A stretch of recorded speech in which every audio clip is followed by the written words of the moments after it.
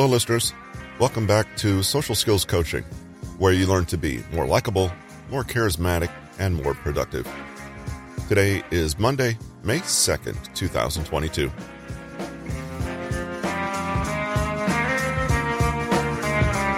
To learn how to read people like a book, as we hear from Patrick King, we must understand the difference between macro expressions, larger, slower, more obvious facial expressions, and micro expressions.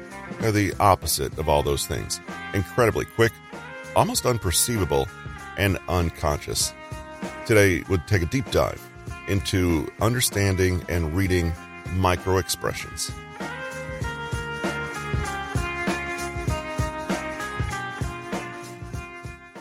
The idea that people cannot help but reveal their true intentions and feelings one way or another is an appealing one. People can say whatever they like, but it's always been understood that actions speak louder than words, and that people's facial expressions or body language can inadvertently reveal their deepest selves. We are, in effect, communicating all the time, sending out information about our intentions and feelings, but only a small fraction of this is verbal.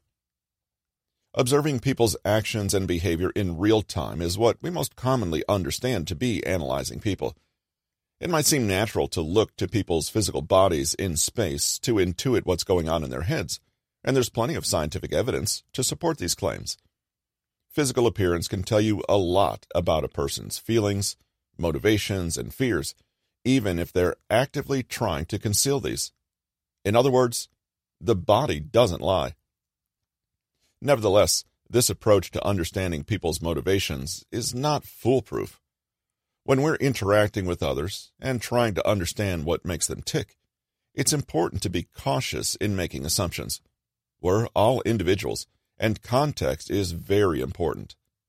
Though we can use various methods to read facial expressions and body language, it pays to remember that no single piece of information is enough to prove anything, and that the art of reading people this way comes down to taking a holistic view of the full scenario as it unfolds in front of you. Look at my face. Let's begin with Haggard and Isaacs in the 1960s. They filmed couples' faces during therapy and noticed little expressions that could only be caught when the film was slowed down. Later on, Paul Ekman expanded his own theory on microexpressions and published a book, Telling Lies. We all know how to read macro expressions, those facial movements that last up to 4 seconds in duration. But there are quicker, more fleeting expressions that are so fast they could easily be missed by the untrained eye. According to Ekman, facial expressions are actually physiological reactions. These expressions occur even when you're not around anyone who could see them.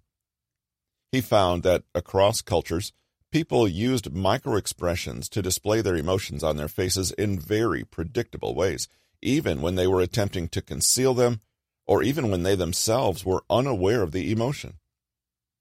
His research led him to believe that microexpressions are spontaneous, tiny contractions of certain muscle groups that are predictably related to emotions and are the same in all people, regardless of upbringing, background, or cultural expectation.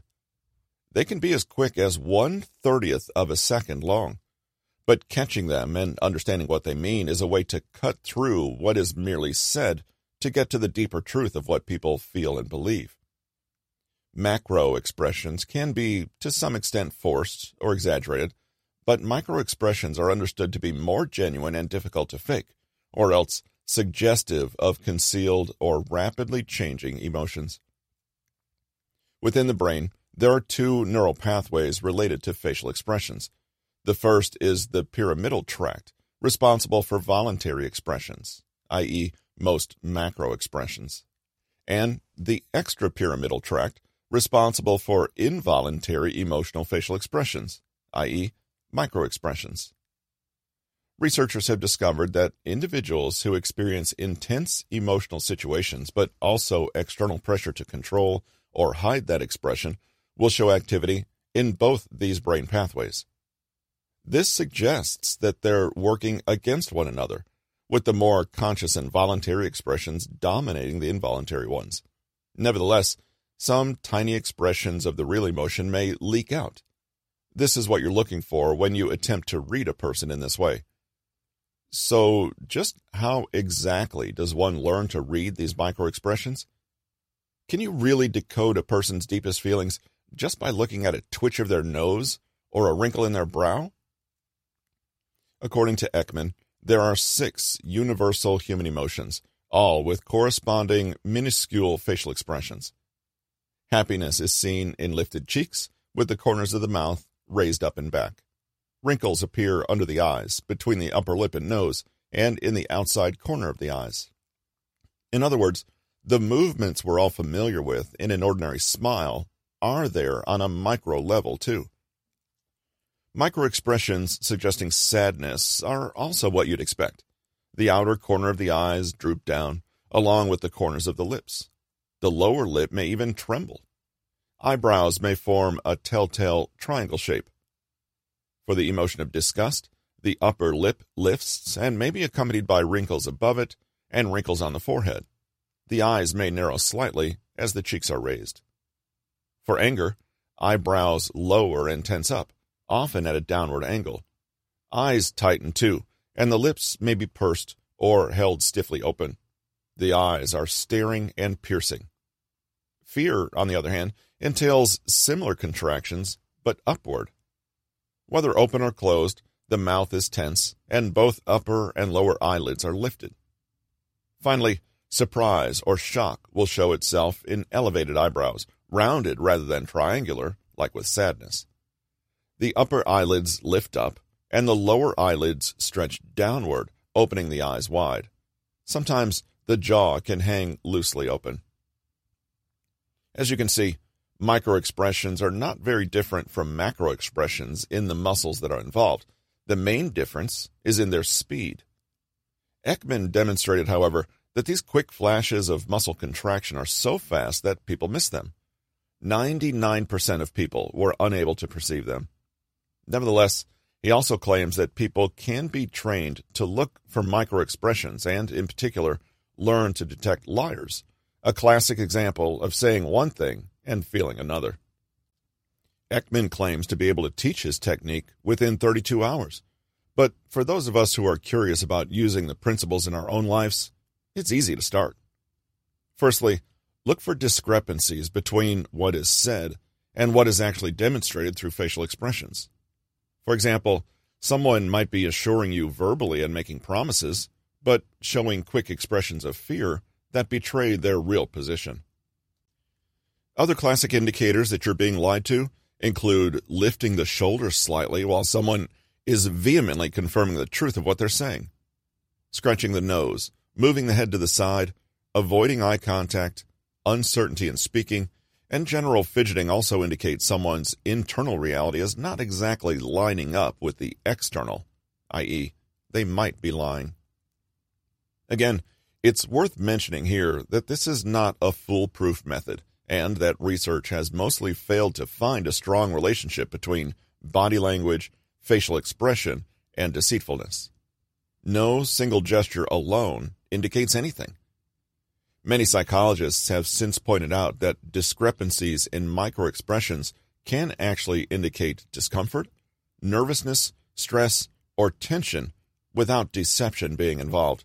Nevertheless, when used as a tool along with other tools, and when taken in context, microexpression analysis can be powerful.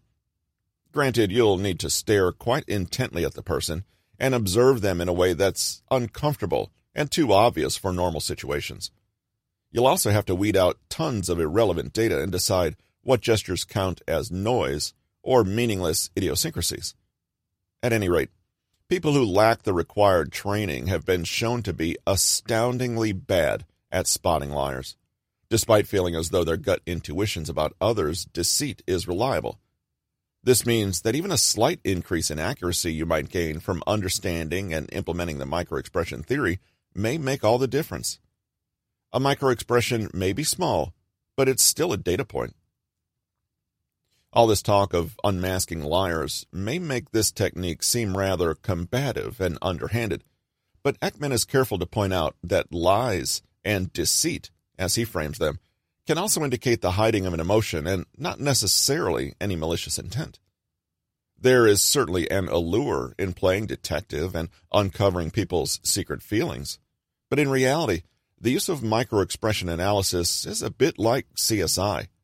It always looks a bit more impressive on TV than it is in real life. Furthermore, the goal in developing the skill of microexpression analysis is not to play gotcha to our friends and colleagues, but rather to enhance our own empathy and emotional intelligence and foster a richer understanding of the people around us. If you're not convinced about using microexpressions to detect deception, another perspective is not to look for lies or classify expressions according to their duration, but rather to look at what an expression typically conveys. Then, depending on context and how the expression compares to what's said verbally, you can come to your own conclusions. Nervousness is typically behind things like tightening the lips or twitching the corners of the mouth very quickly toward the ear and back. Quivering lips or chin, a furrowed brow, narrowed eyes, and pulled-in lips may also indicate the person is feeling tense. If a person you know is normally calm and composed, but you suddenly notice plenty of these little signs while they tell you a tale you don't quite believe, you might infer that for some reason they're nervous about telling it to you. Whether this is because they're lying or because their story is simply uncomfortable to tell, only you can decide from context. A person feeling dislike or disagreement might purse their lips tightly, roll their eyes, flutter their eyelids briefly, or crinkle their nose. They may also squint a little or narrow their eyes, like a cartoon villain staring down the hero, close their eyes, or sneer a little in a slight expression of disdain. If a person opens the Christmas present you gave them and immediately proceeds to do all of the above, you might want to assume they don't really like their gift, despite what they say to the contrary. Those dealing with stress may find tiny ways to release that stress, giving themselves away, even though, for the most part, they appear quite calm. Uncontrollable, fast blinking and making repetitive motions like twitching the cheek, biting the tongue, or touching parts of the face with their fingers can all indicate someone who's finding a particular situation stressful. This might make sense when someone's in a job interview or being questioned in connection with a crime, but may be more noteworthy if you spot it in seemingly calm situations.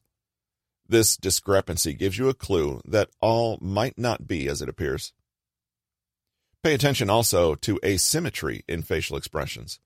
Natural, spontaneous, and genuine expressions of emotion tend to be symmetrical. Forced, fake, or conflicting expressions tend not to be. And again, try to interpret what you see in context and consider the whole person, including other body language. Remember that analyzing facial expressions is a powerful method of understanding others that's more than skin deep, but it's not foolproof. Every observation you make is simply a data point and doesn't prove anything either way. The skill comes in gathering as much data as you can and interpreting the whole emerging pattern before you, rather than just one or two signs. For this reason, it's best to use what you know about microexpressions as a supplement to other methods and tools.